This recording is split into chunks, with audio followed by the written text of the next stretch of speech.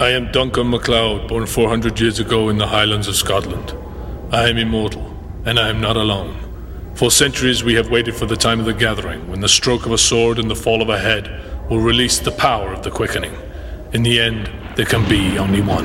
Here we are, born to be kings. We're the princes of the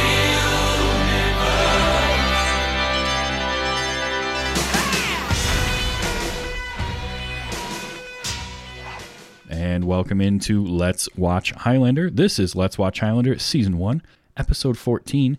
The episode this week was For Evil's Sake, and here to guide you through this journey, we have myself, Travis, a.k.a. TV's Travis, and with me, as always, is Audie. How you doing, Audie?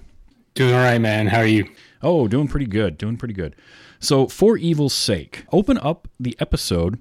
There's a collection, there's 3 different mimes in and around Paris, and we get kind of a cool little sequence where they're doing mime things, they're doing acrobatics, magic tricks, whatever, in 3 different locations, when suddenly things kind of take a turn, and it looks like they're going to do something rather nefarious, but it's all a ruse, right? It's a gun with a little bang flag coming out of it, or a prop stage knife.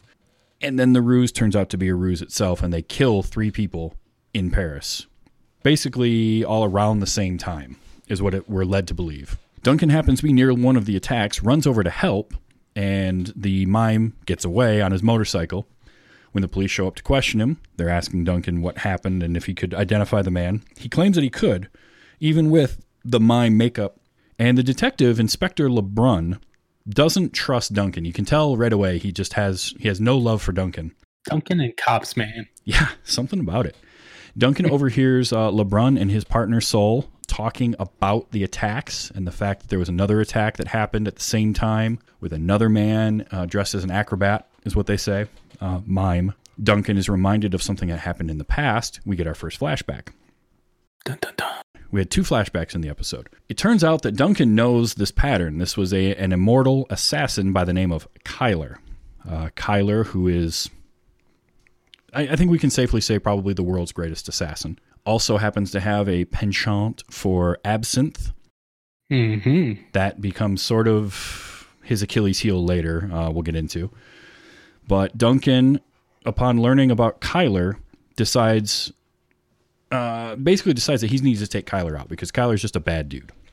Starts to track him down through specialty liquor stores. Finds where he is, confronts him, but Kyler threatens to kill a bunch of children in broad daylight. So Duncan can't do anything about it.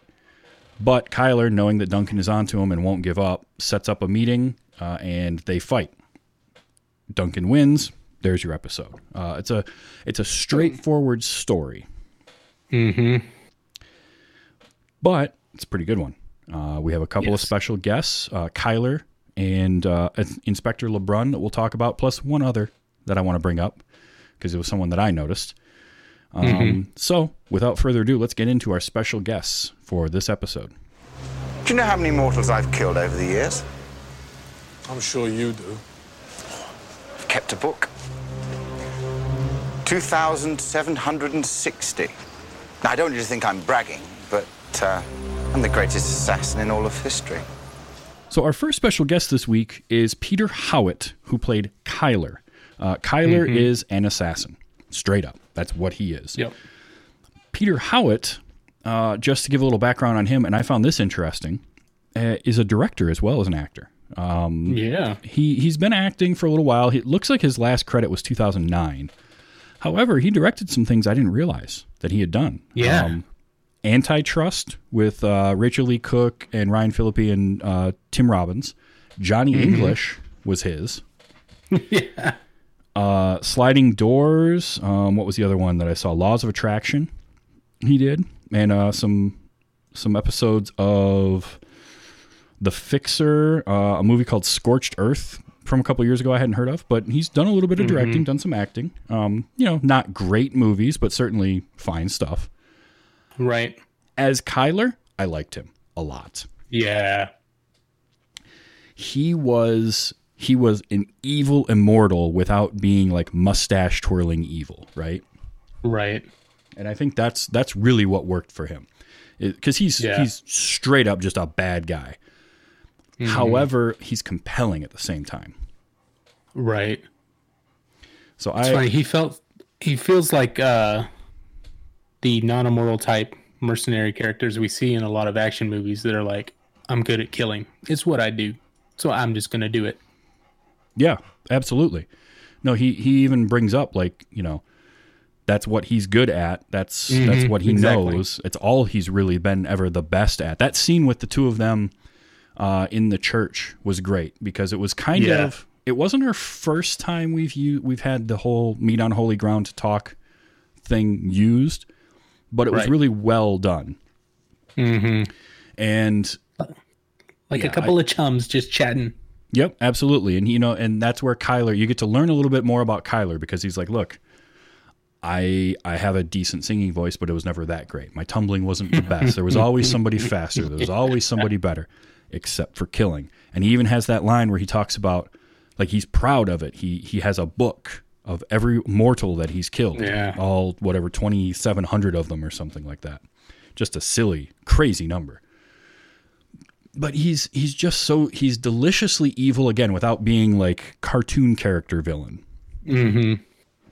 Which is interesting because of the villains that we've had, and especially the kind of straight up evil immortals, he's got the most ridiculous look to him with the white face paint and dressing up like a mime, doing the magic tricks, drinking the absinthe. You would think he would be the craziest of them all, but he's really not, and that's what I like about him. Yeah, he's definitely one of the most calculating that we've seen. Yes. Also, I like that he's a good physical match for Duncan. Again, he's the same height, a little bit taller, but the acrobat background makes him very agile. So the stunt work was great. The fights between him, there's a couple of them with him and Duncan, I really enjoyed, especially the first one, which we'll talk about in a little bit. Right. But overall, I liked Peter Howitt in this. He's not I wouldn't say he's a fully fleshed out character, but he doesn't need to be. He's there to be a foil for Duncan, and he's perfect for that. And one other thing I'll say, this is one of those episodes that I remember that I think was on repeat a lot. Because as soon as it came up and I started seeing stuff, I was like, oh, the mimes. And as soon as we saw his little place with all the statues, mannequins and stuff, I was like, oh, I remember this one. Like, I remember that room and that fight and everything, so... Ooh, what a creepy place. Also, was it me or did some of those actually look like they were cast from Peter Howitt's face? I don't know what it was. If they weren't cast, they were drawn on to look like his face. I think on purpose. I'm sure, you know, you could write the story behind that he purposely did that so whoever comes for him, he could easily hide in there a lot better. But it definitely, there was one or two that they specifically had the camera on that was like, you drew that, you Sharpied some eyebrows and some lips on there specifically to look like him. Yeah. Which is a nice touch because it's something that you don't, you might not notice the first time you see this, but then you see his face and you see, especially his face in the white makeup. And it's like, oh yeah. Okay. Our other kind of quote unquote special guest, he's not really because he's going to recur for a couple of episodes, but Inspector Lebrun is played by Hugh LaForestier. I'm sure that's wrong, but Hugh LaForester. Inspector Lebrun shows up for a couple of episodes here in the first season in France. Yeah. It's another in a long line of cops that doesn't trust Duncan. None of them do. He does have history with Duncan, though, which is kind of cool. That is explained in the second flashback, and that's the reason why he doesn't trust Duncan, and I get it. Right. Overall, I like him. Like, of the cops we've had, except for the dad from... what was his name? Sergeant Bennett. Right. Sergeant Bennett I liked, and Powell I started to like. I would put LeBron with those two in terms of like that upper echelon of the cop characters that are in this, because he doesn't trust Duncan, but he kind of begrudgingly does by the end of it in a way. He at least knows that Duncan can get stuff done. Right. So, I like that. Now, he even mentions calling Bennett in the States and having some kind of conversation with him. I'm like, what was that conversation like? Because I would have been that. Yeah, that would have been a great conversation to know about. Because this is the point where Bennett was more or less on Duncan's side, even though we never saw much more of him. You know, so like how I just would have liked to heard that.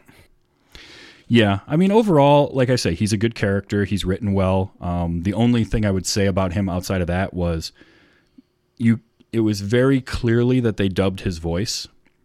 Oh my gosh, yes. I'm pretty sure it was Hugh LaForestier or LaForester. I'm just going to call it LaForestier. I'm pretty sure it was him doing the dubbing, but it was very, very obviously dubbed. Him Very and obvious. his partner. Him and Detective Saul.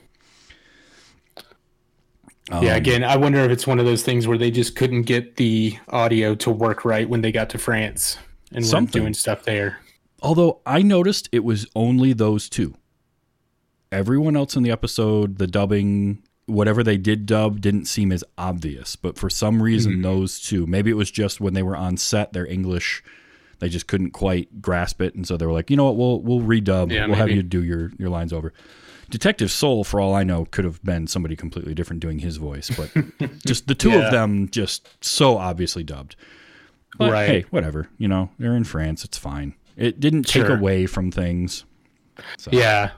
I mean, it's just one of those things that kind of dates the episode, and we can tell it a lot more now. Yeah. So, but it's not a big deal. It's not like we lose anything from the dubbing. True. Also, LeBron's got a hell of a high kick. I was going to say, like, I'd forgotten about that. I mean, he's got his arm in the sling, but he kicks him in the forehead from straight I was on.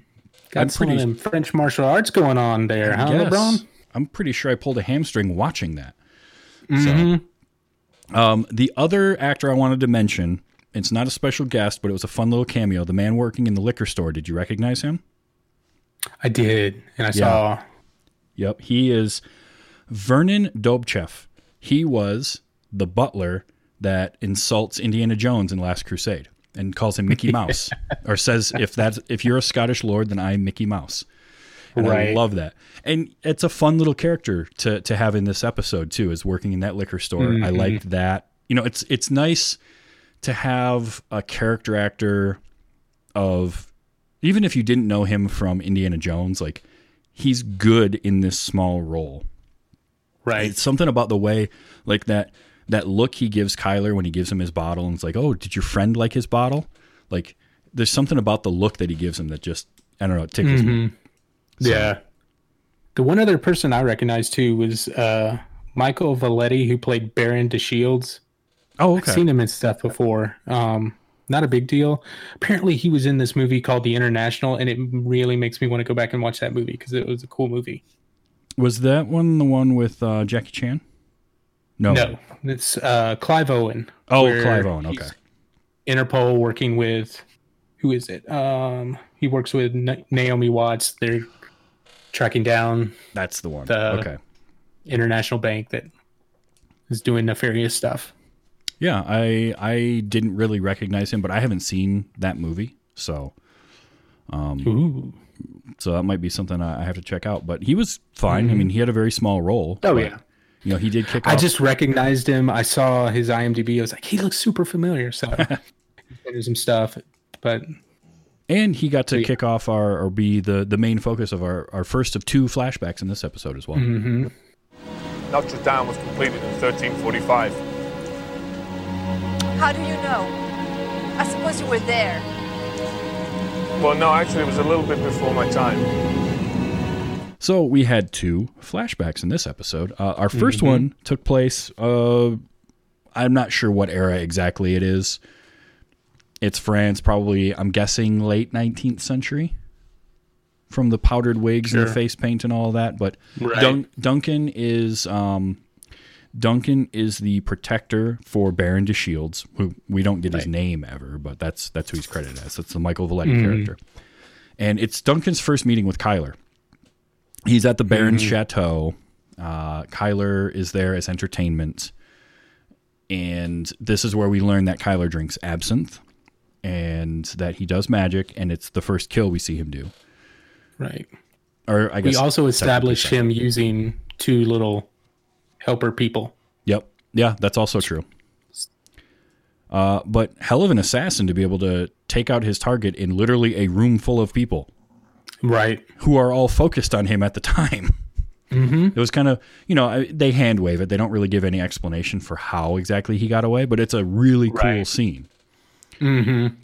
Because you get the tingle as Duncan and Kyler catch each other, and then they have their standard operating procedure for immortals to kind of face off and puff their chests out a little bit and give each other the evil eye. Yep, exactly. But then you get a fun little magic trick, and then he goads the Baron into coming up onto the sort of quote unquote on stage with them against Duncan's advice. Yeah, who's gonna touch me in my house? Exactly. As soon as he said that, you knew, like, oh, this guy's making it out of this scene. But yeah, it's a nice little self-contained little flashback that gave us a good amount of backstory efficiently. Mm-hmm. Now, our second flashback gives us more, and I actually think is one of the better flashbacks we've seen so far. Mm-hmm. And this one's chock full of stuff. Yeah. So let's see. We get our establishment of how LeBrun knows Duncan. Mm-hmm. We get the last meeting between Duncan and Kyler prior to the episode. Right. We get actually really nice little fight between the two of them to start it off. Mm-hmm. And with this fight, establishing that apparently they don't just magically have their swords on them all the time, because Duncan is not able to have a sword.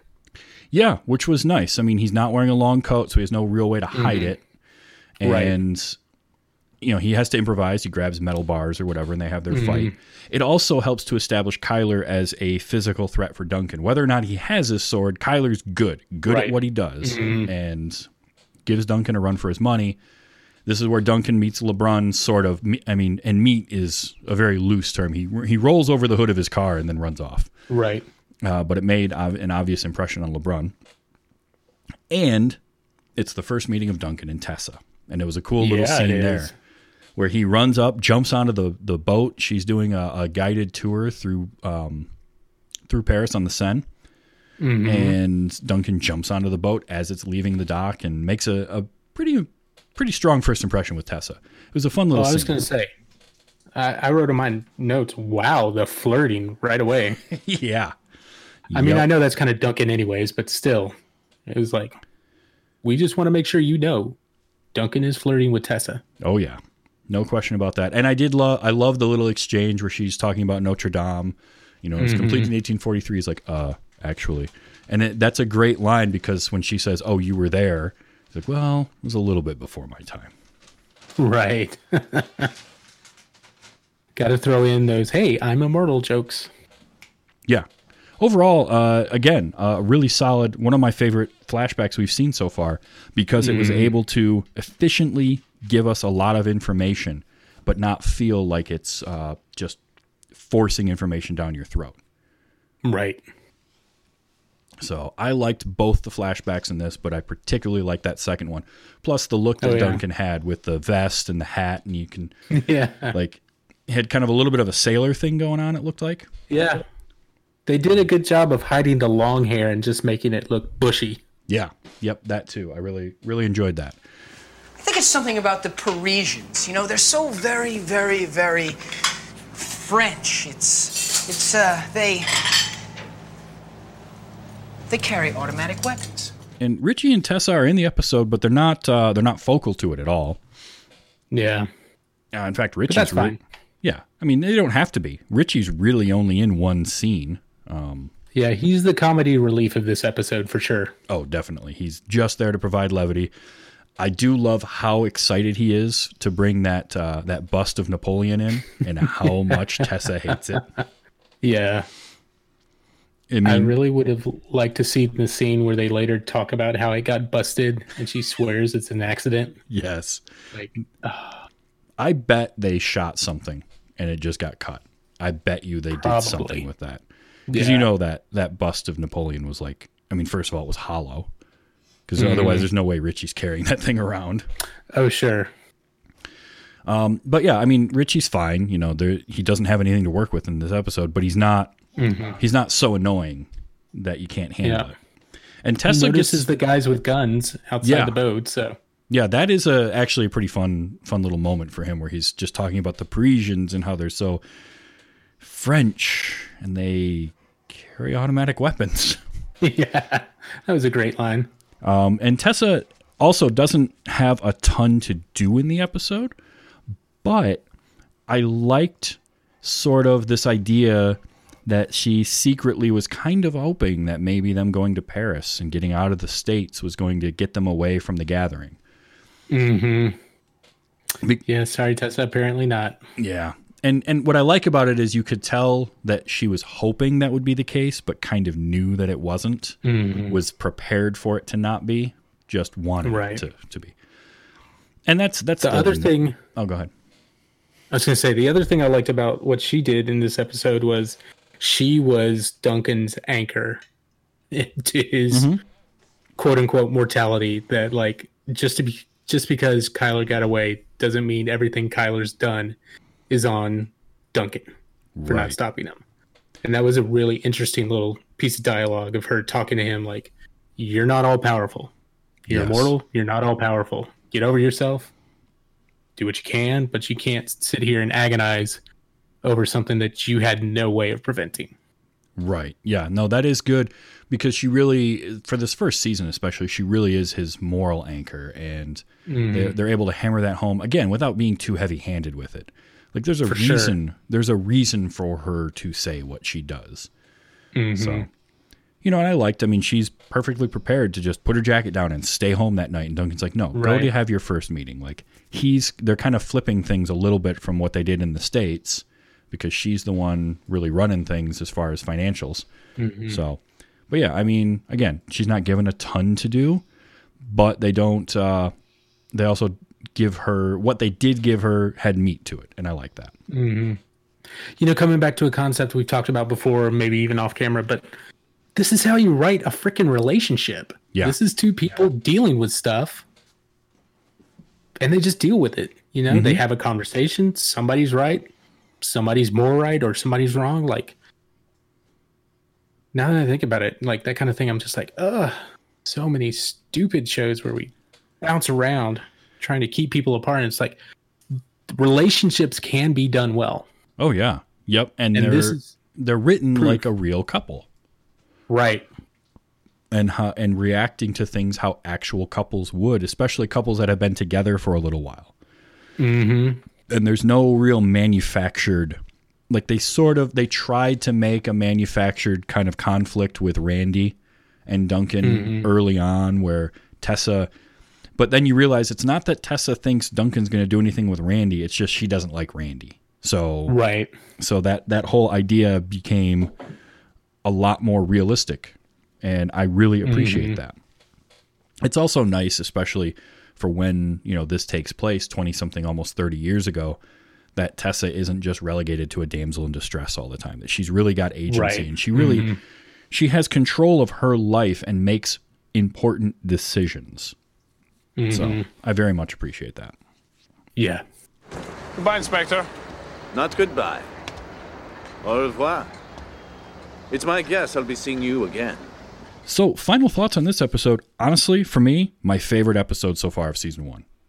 Yeah, it was really good. And I kind of have an idea of why that is. I don't know if you noticed this in my notes or if you noticed this in the opening credits, but the teleplay for this, the actual screenplay, was written by David Abramovitz. And he comes back later on in this season. He writes another episode. But he then becomes the creative consultant for the series starting with season 2. Ooh. And it is no mistake that this episode, for me, felt like the best written episode of season 1. It has a good pace to it. It doesn't feel overly cluttered. We don't get that whole feeling of like, oh, this is 2 stories mashed into one. That really, none of them, it felt like nothing felt half-baked. Even the, the dialogue was really well written and really snappy. I really liked that. Yeah. We mentioned the Richie line about the automatic weapons. The banter with Duncan and Tessa on the boat was good. The banter between Duncan and LeBrun is very well written. I just think Abramowitz for whatever reason, he's a good writer in this series, and it's no small thing that season 2 is where the show really picked up, and he came on as a creative consultant and sort of like almost like a script supervisor. Right. I mean, you can tell. So that just says he gets it, and I think that makes me think it's one of those things where everybody else was like, it's one of those things where there's a little bit of magic and everybody understands it and like, okay, this is the magic. We've found where the magic is. Let's keep going with this. So I don't know how production of shows was if you had like a showrunner like we get today, where it's sort of the showrunner becomes in a way kind of like the director of a film, where it's their vision that really kind of drives the show. And I feel like Abramovitz became that with the producers William Davis and Bill Panzer. Mm-hmm. And the three of them sort of became the creative force behind the show. Davis and Panzer were there all along, but Abramovitz coming along really helped kind of punch up the script, because he didn't write this story, but he wrote the teleplay. So that's where the dialogue gets more polished and all that. Mm-hmm. And we'll see him again do one more episode later on. I don't know how many others he kind of consulted on, but when he became creative consultant, it's nice to have that unified voice. And I think that helps a lot. So, yeah, I really liked him. The other thing I did want to talk about was Absinthe plays a prominent role in the episode. It's interesting to me because it made an impression on me when I saw this, because at the time this came out, absinthe was illegal in the States and in Europe. You couldn't buy it because there was a whole propaganda campaign around it that it made you hallucinate and whatnot, being that it was somewhat derived from wormwood. Mm-hmm. There's nothing that's ever proven any of that. It's no worse than any other spirit, which is why you can get it freely now. You can buy it wherever. But I think it's funny now when I look back at this episode and he's buying the absinthe and it's this cloudy liquid, because that's not how you buy it. Mm-hmm. When you buy absinthe, it's a either clear or green liquid, but that cloudiness comes from the way it's prepared, which is to dilute the spirit with water and sugar. And there's a whole kind of ritual around it. You have a specific slotted spoon that fits over the cup. You put a cube of sugar on it. You drip water over that dissolves the sugar and puts that into the absinthe, and that creates the cloudiness because some things come out of suspension and all of that. But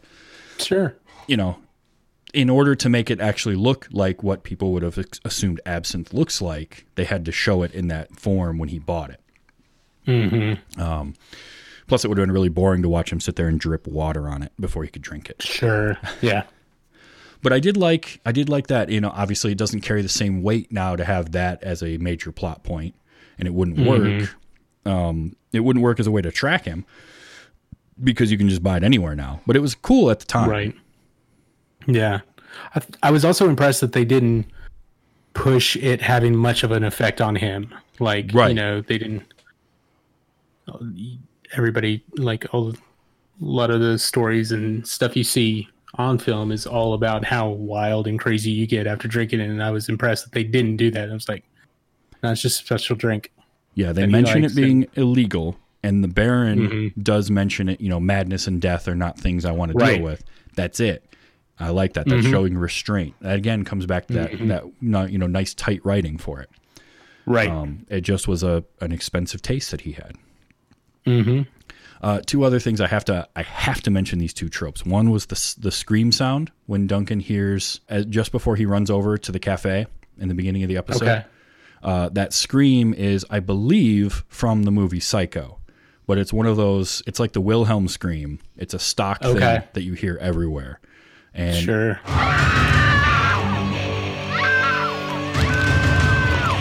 But you once you hear it, it's like the Wilhelm scream. You can't unhear it. You notice it everywhere. The other thing was, even Duncan MacLeod is not immune to the trope of a baguette sticking out of a bag of groceries. That was funny. I defy you to find any television show or movie that depicts somebody carrying a paper bag full of groceries. There will be a loaf of bread sticking out of there. Right. I promise you. It even happened in the movie Titan AE. An animated movie did it. And it's another one of those things that once you notice, you never unsee it. You will catch it in everything now. Mm-hmm. And it's the one thing not covered at all. Yeah. it's always an uncovered stick of like French bread or a baguette or some sort of loaf of bread sticking out of the top of the bag. Uh-huh. So I have to mention it every time I see it. Yeah. The one thing I noticed too was when Duncan visit LeBron in the hospital, is like, good Lord, that's a small room. Yeah. Tiny room, which does not surprise me if it's, a French town and they're in an old building, which is entirely possible. Like, it's like, that makes sense. But still, that room was tiny. It really was. And why was LeBron not wearing a shirt? That's what I want to know. Yeah. Plus, the he had same a blanket. green shirt he wore the entire episode, no matter what day it was. Yeah. I noticed that. Well, what was funny is that he's in that hospital bed, and the blanket that he had was almost the same color as his skin. So at first I was like, why is he laying in the bed naked with just like his bits covered? And I realized, oh no, it's a brown blanket. It's like a He's tan. pasty. Yeah. But no, this was, like I said, my favorite episode of season 1 so far. Just really well written. The dialogue is snappy. Nothing feels like it. Nothing drags. Nothing feels out of place. I really liked it. This is a solid A grade for me. For sure. It was super solid. Now, next week is another good one. It's For Tomorrow We Die. And it has a pretty fun special guest, which is Roland Gift from the Fine Young Cannibals. Comes in as the immortal Xavier St. Cloud. So I'm looking forward to this one. This is another one of those episodes that played a lot on repeat, and I remember it. Right. Definitely remember him being on that. Oh, yeah. It'll be fun to watch. So, yep, come on back next week for Tomorrow We Die. And until then, I am Travis. And I'm Audie. And there can be only one 103 more episodes? Sure.